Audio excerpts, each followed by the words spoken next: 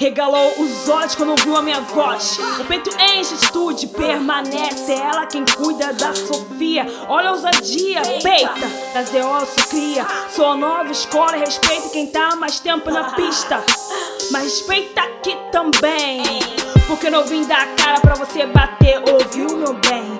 Não se rebaixe, mantenha a postura, nela permanece. O tempo que pega carona na caminhada dos outros é o tempo que constrói seu caminho sem criar alvoroço. Revele sua mente, reflete, não flerte. Quem te fortalece, acrescente, trabalhe em silêncio. Seja diferente, seja essência boa em meio de pessoas inconsequentes. Muita calma, desde 2010 tentando levantar a minha caminhada. 300 se levantaram, mas só 2 ficaram. Tamo junto pra quê? Se não faz valer. Não mexe comigo, eu não brigo em serviço. Revele sua mente, reflete, não perde. Quem te fortalece, acrescente, trabalhe em silêncio.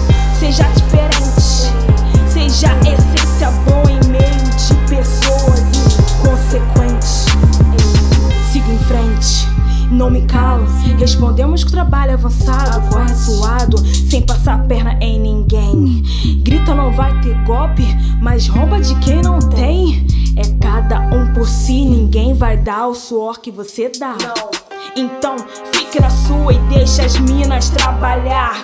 Só Deus pode me parar, não tente me sabotar. Taca pedra no telhado alheio não te faz melhor e nem capaz. Tira a bunda do sofá, realiza, para de reclamar. O sol nasce pra todos, se pra você parou de raiar.